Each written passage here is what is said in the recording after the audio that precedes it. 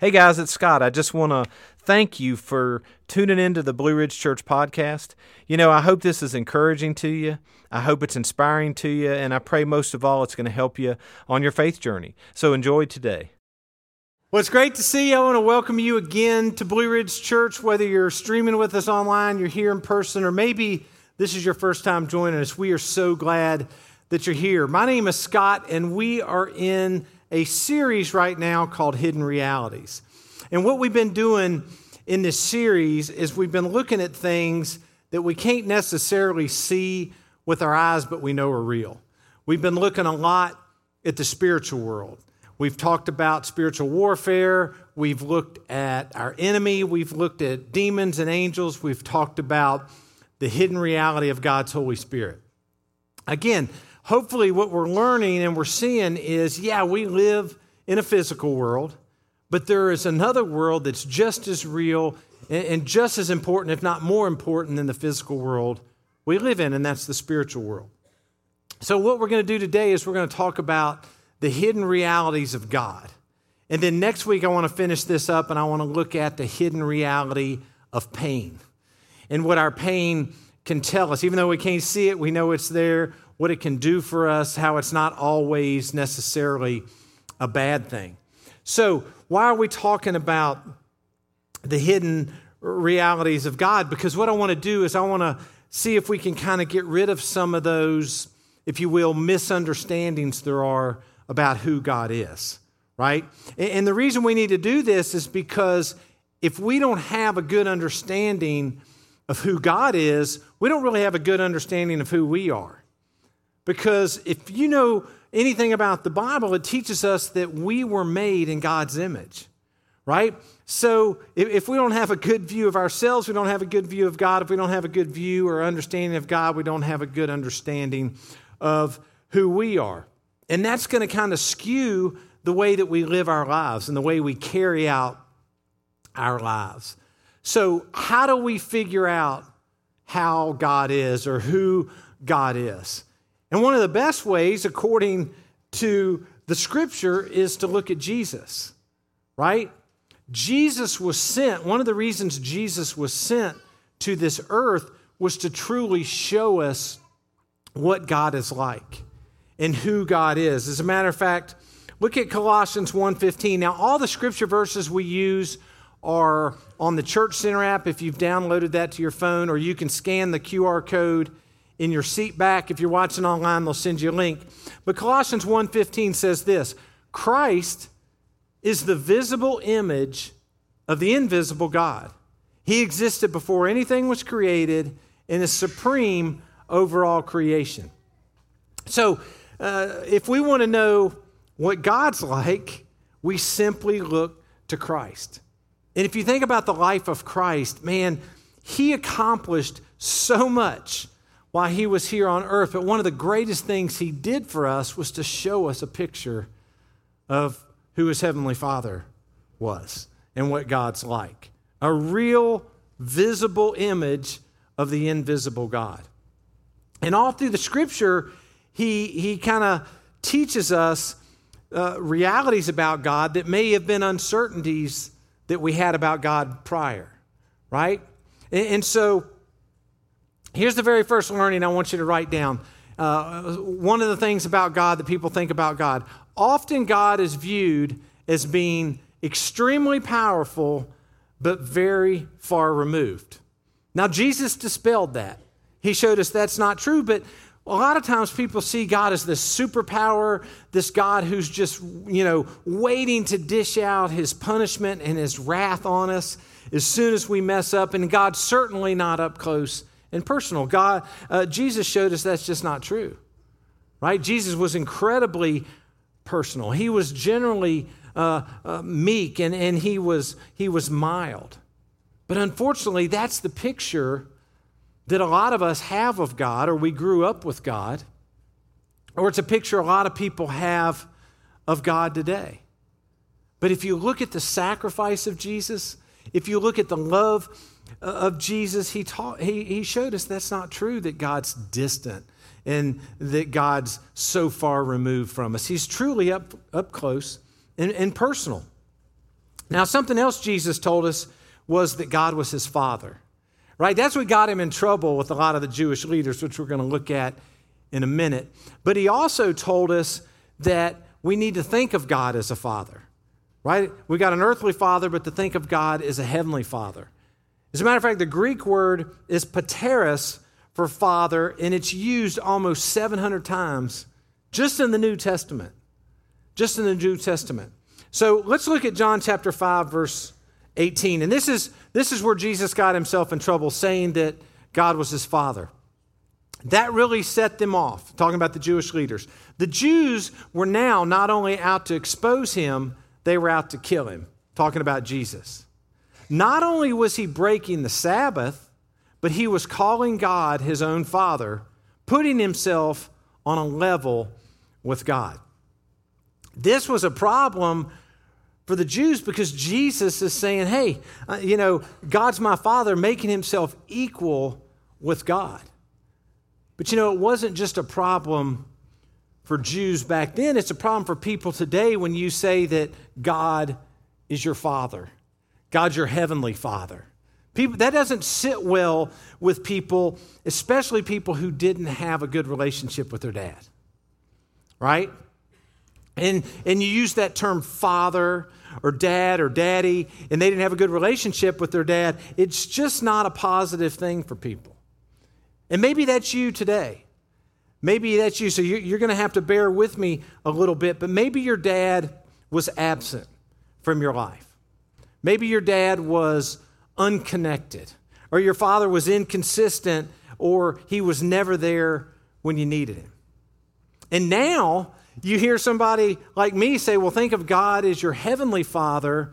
Your natural tendency is to compare your earthly father to your heavenly Father, right? And you're like, well, if my earthly father is like that, then God must be like this. And that's where we get a lot of those misconceptions or misunderstandings about who God is. And I get it. That's a natural line to draw. Oh, I'm just going to associate my earthly father with my heavenly Father. So maybe a better way to think about this, instead of, okay, think of God as your heavenly Father, I'm going to get you there. But in the meantime, let's look at probably a more real question. What kind of Father is God? And if we have an answer to that, what kind of Father is God, it may be easier for us to accept the fact that he is our heavenly Father. Again, the reason this is so important to understand the hidden realities of God is because if we define God incorrectly, we're going to approach life incorrectly. And we're going to do things in life that God says we don't need to do, or we're going to worry about things in life that God says we don't have to worry about. We're going to carry our past, and we're going to deal with fears, and we're going to do all these things, feel guilty about things that we don't need to feel guilty about. So let's look at another truth about God. So we know he's not just waiting to dish out wrath, that he is up close and personal. Here's something else, learning number 2. God is trustworthy and unfailing. Now, people think God's not trustworthy. They think, well, God will fail me. He's fickle. And the reason people think that a lot of times is because God doesn't work on our schedule, right? God doesn't answer my prayers when I need them to be answered. He doesn't respond to me when I need him to respond, so he's not trustworthy. He's not consistent. He's not reliable. And anytime we say something like that about God, ultimately, you know where that comes from? It comes from our enemy, what we talked about week 2. He's the one that's constantly whispering in our ears things that aren't true about God. And he's been doing that from the very beginning. As a matter of fact, I'm going to take you all the way back to the very beginning of the scripture, and we're going to look at when Satan was whispering in the ears untruths about God to Adam and Eve. And we're going to look at Genesis chapter 3, verses 3 through 5. It's only the fruit from the tree in the middle of the garden that we're not allowed to eat. God said, you must not eat it or even touch it. If you do, you will die. You won't die, the serpent replied to the woman. God knows that your eyes will be opened as soon as you eat it, and you'll be like God, knowing both good and evil. Now that's typical of Satan. He hears what you think God said, and then he'll twist it. And he turns the truth of God into a lie.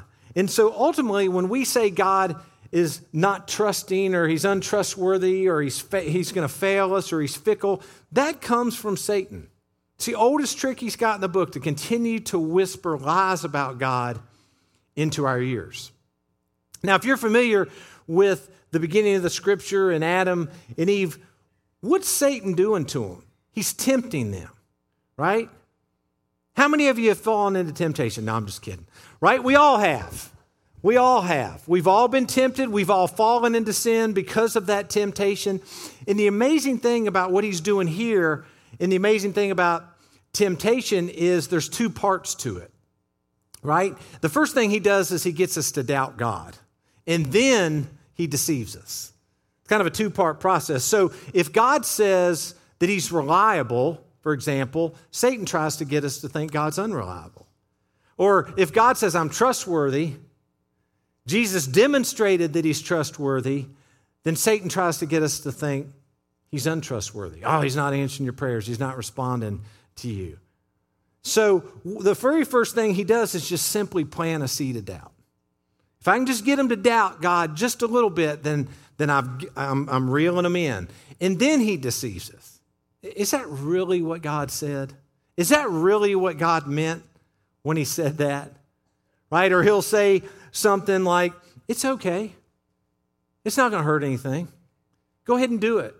Everybody's doing it. Nobody has to know what you're doing.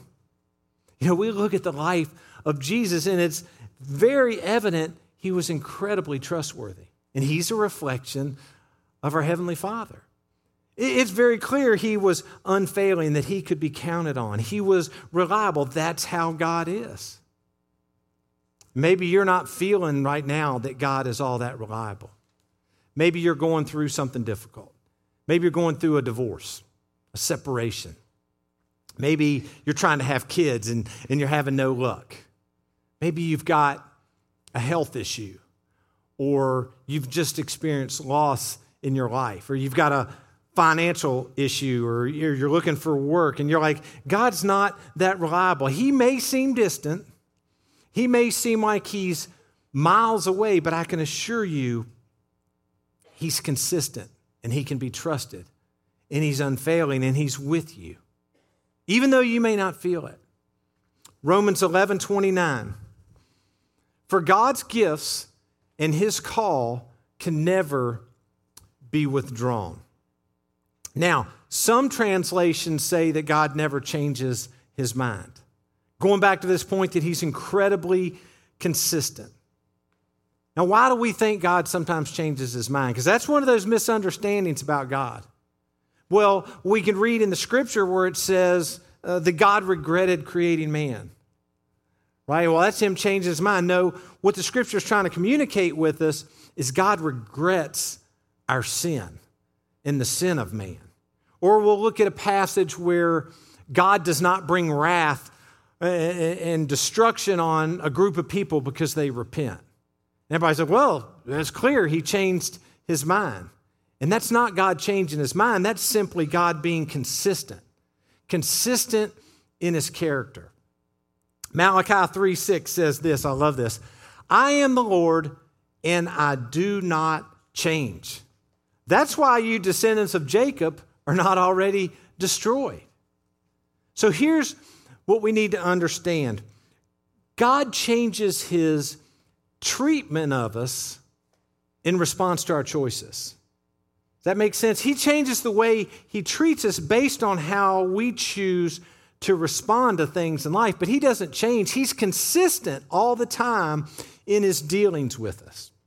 He's consistent in his character. His character doesn't change. His holiness doesn't waver. So we can be rest assured that he's consistent. Now, you may have grown up with an unpredictable dad or an inconsistent dad, and you've just assumed that's exactly what God's like. He's pleased with me one day, and he's not pleased with me the next. No one wants to live life like that.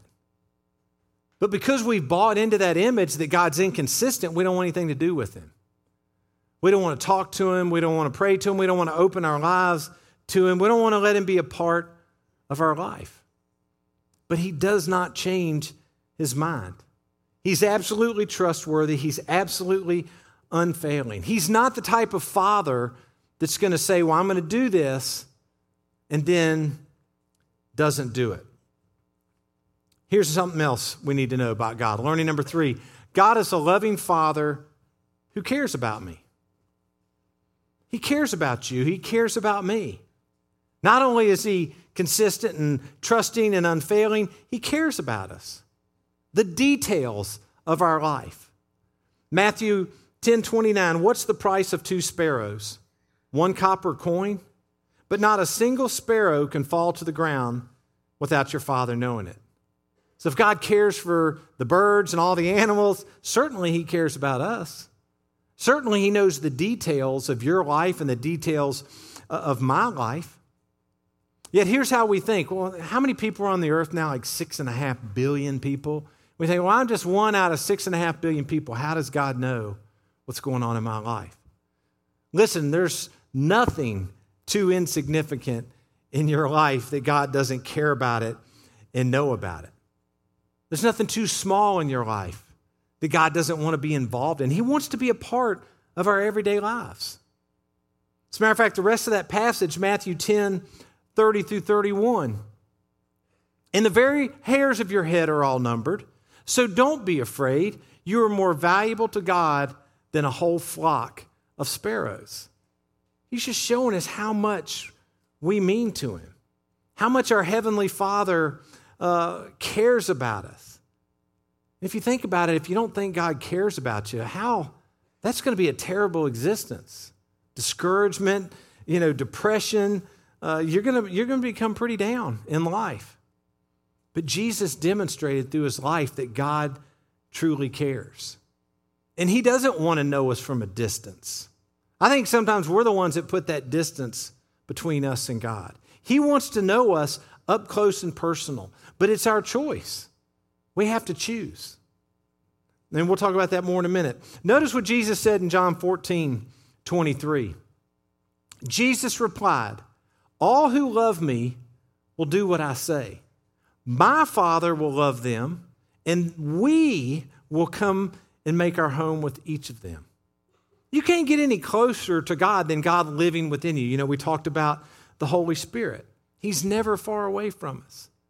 So he's unfailing, he's trustworthy, he's up close, he cares about us. Here's something else, learning number 4. God is compassionate, protective, and understanding.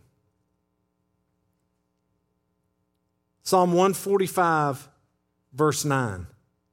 The Lord is good to everyone. He showers what? Compassion on all his creation. He's compassionate. He cares about us. He's sympathetic to what you need. He's sympathetic to what I need. He understands us. And everything he does for us, guess why? Because he's compassionate. Out of his compassion for us, out of his love for us, that's why he does everything for us. That's why we have all the things that we have. Do you realize if it wasn't for God's compassion on us, we would have nothing? Everything we have is because of him. God says, I want you to enjoy life. I give you all these things, all these gifts. But he also says, I don't want you to abuse them. So that second part of that learning, he's protective of us. And sometimes God puts restrictions on things or guidelines on things to protect us. And that's where we get all out of whack. That's where we're like, what? Why is he putting these restrictions on these things that he's given us? That's unrealistic, right? How many of us have bought into that? That misunderstanding about God, he's got too many rules. He's got too many restrictions. He's got too many guidelines. Probably a lot of us, especially if you grew up in a church where all they told you every single week was what you were doing wrong and how bad a person you were and how you were missing God's mark all the time.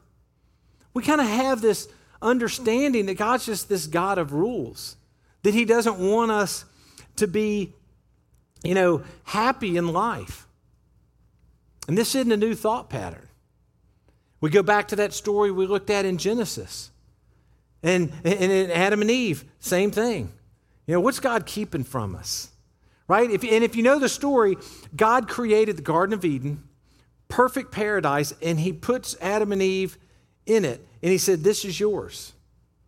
This is all yours. This is all goodness. This is all paradise. This is total pleasure, total delight, and it's all for you. You can eat anything you want from any of these trees.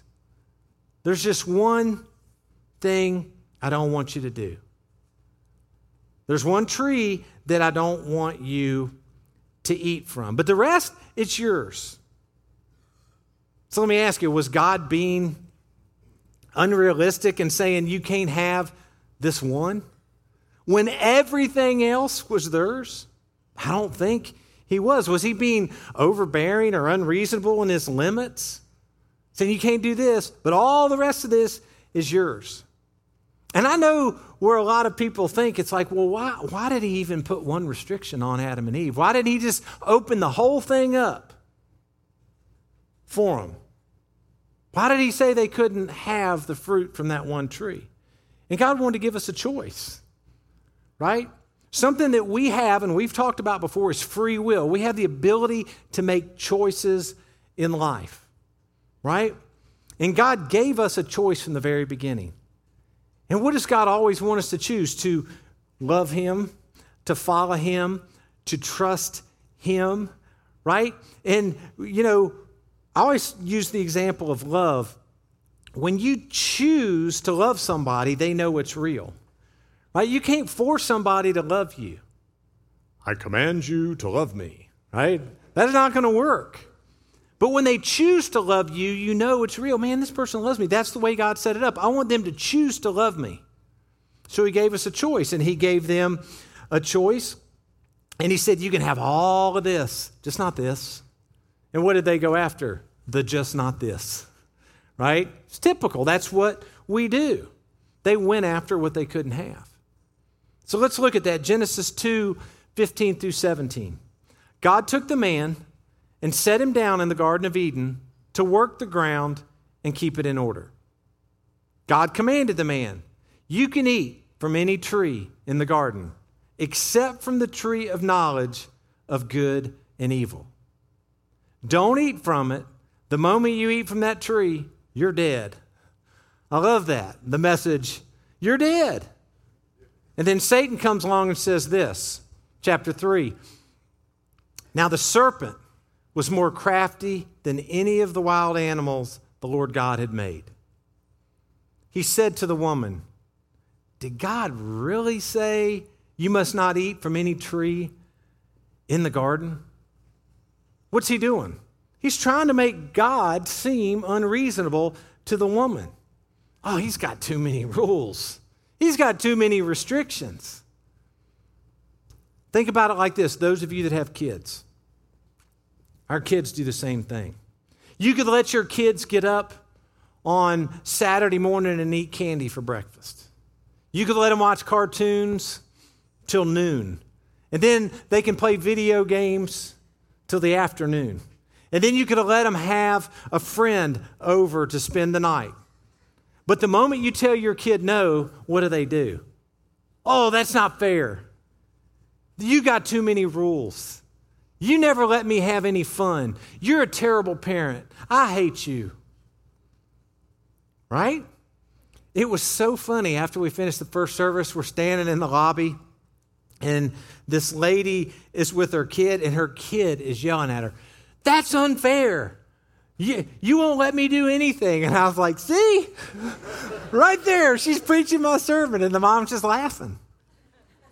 But we do the same thing to God. So let me ask you this. If you're a parent, are you unreasonable when you tell your 16-year-old daughter that she's not going back out at 11:30 at night? Are you being a killjoy when you tell your 8-year-old that it's 10 p.m. and they need to go to bed? No.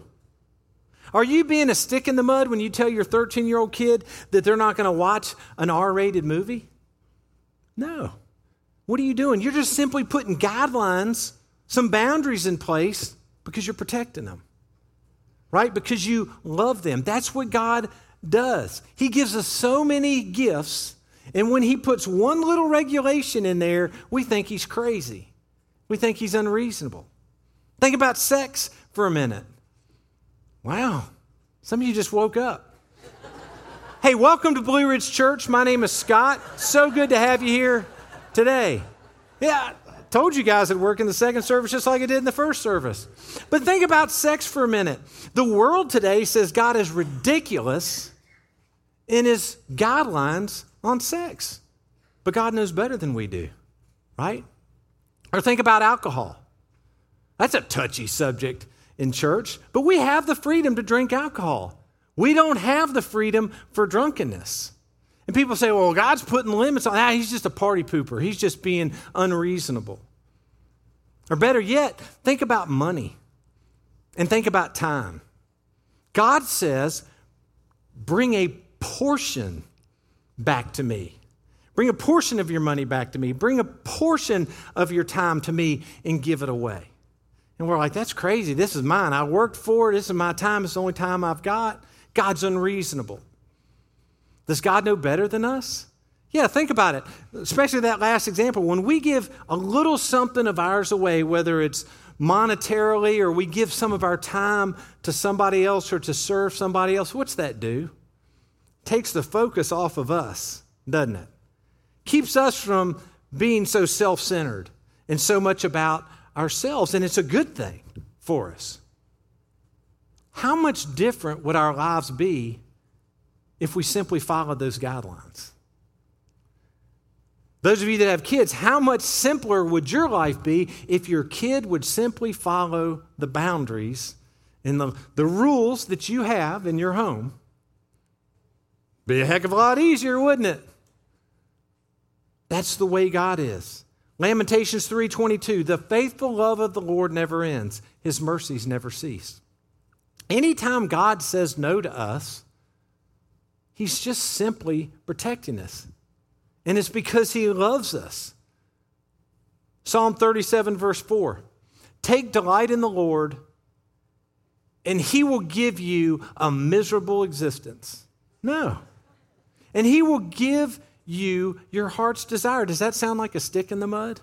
Does that sound like somebody who has too many guidelines? No. 1 Timothy 6:17, teach those who are rich in this world not to be proud and not to trust in their money, which is so unreliable. Their trust should be in God, who richly gives us all we need for our enjoyment. So contrary to popular belief, God's easily pleased. He's not unpleasable. He's very pleasable. But some of you grew up with parents that weren't pleasable. Let's just admit that. And if you made the team, they wanted you to be first string. And if you made first string, they wanted you to be captain. It was just never quite good enough. And some of us think that's the way God is. He's always disappointed in me.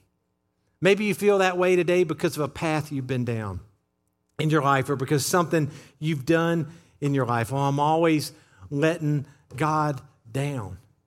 He's never happy with me. We need to remember God acts in grace, right? He gives us what we need, not necessarily what we deserve, and he loves us unconditionally. And he's going to do what's best for us. So I think the question we need to ask is, what do I need to do to please God? What do I need to do to please God? What do I need to do to be accepted by God? Right? And I hate to break it to you, but there's nothing that you can do to be accepted by God except to accept what he's already done for you. That's the only way. We accept what he's already done for us, and that's Christ. 1 Corinthians 6:11. But you were cleansed, you were made holy, you were made right with God by calling on the name of the Lord Jesus Christ and by the Spirit of our God. We only have to accept Christ to be accepted by God. How cool is that? Ephesians 1:4. Long before he laid down earth's foundations, he had us in mind, had settled on us as the focus of his love to be made whole and holy by his love. Long, long ago, he decided to adopt us into his family through Jesus Christ. When we have a relationship with Christ, the picture of God, God's pleased with us. Romans 3:22, we are made right with God. How? By placing our faith in Jesus Christ. And this is true for everyone who believes, no matter who we are. Doesn't matter what we've done, doesn't matter where we've been, doesn't matter what's happened in our life. If we accept Christ, if we put our faith in Jesus Christ, then we're made whole. We're new. We are clean. We're forgiven. And you may not comprehend this, but God's desire is to have a relationship with you. But again, go back to choice. We have to choose, right? Mama can't choose for us. Our sister or brother can't choose for us. Our grandparents can't choose for us. We have to choose. See, God wants to be the father that none of us ever had. You may have an off-the-charts, incredible, awesome dad. Best dad in the world. But your dad still can't be God, right? God is unfailing. He's trustworthy. He's close to us. He cares about us and he loves us. He's compassionate towards us. He's protective of us, but he also understands us. Jesus' life while he was on earth modeled all of these things to show us truly what our Heavenly Father looks like. The crazy thing about God, he'll never lie to you. He's never going to use you like your friends or people at work may use you. And God is never disappointed in us when we're following him. Think about that. You ought to get up every day and say, God's not disappointed with me. So I'm going to challenge you. Now that we know some of the hidden realities about God, make that choice to trust him today. Make that choice to invite Christ into your life. That's the only thing we can do to be accepted by God, is to accept what he's already done for us. Let's pray together. God, thank you, first of all, that you even give us the opportunity to have a relationship with you. Thank you that you're caring and you're compassionate. And most of all, that you love us. That you're never disappointed in us. Maybe you're watching today or you're here today and you've never thought about God as your Father. And now you know what kind of Father God is. And the way to a relationship is through Christ. If you want to invite Christ into your life today, I'll lead you in a prayer to do that. Just pray from your heart. Just say, Jesus, I know why you came. One of the reasons you came was to show me what God's like. But you also came to pay for my sin, which separates me from God. So as best I know how, I'm inviting you into my life. I'm asking you to forgive me of my sins. I'm asking you to lead me from this day forward. Make me the person that I want to be, that you want me to be. God, thank you for sending Jesus to make up the difference for my sin and your perfection. Help all of us, Lord, no matter where we're at on this faith journey, to always seek the truth about you, the reality of who you are, that you're our loving Heavenly Father. We love you and you praise you. In Jesus' name, amen. So next Sunday is, first of all, it's daylight saving time ends, so you get an extra hour sleep. So there's no excuse not to be in church. No, I'm just kidding. Maybe you're traveling. Maybe you're going to be gone. Maybe you just want to lay at home and watch it. I think I might do that too.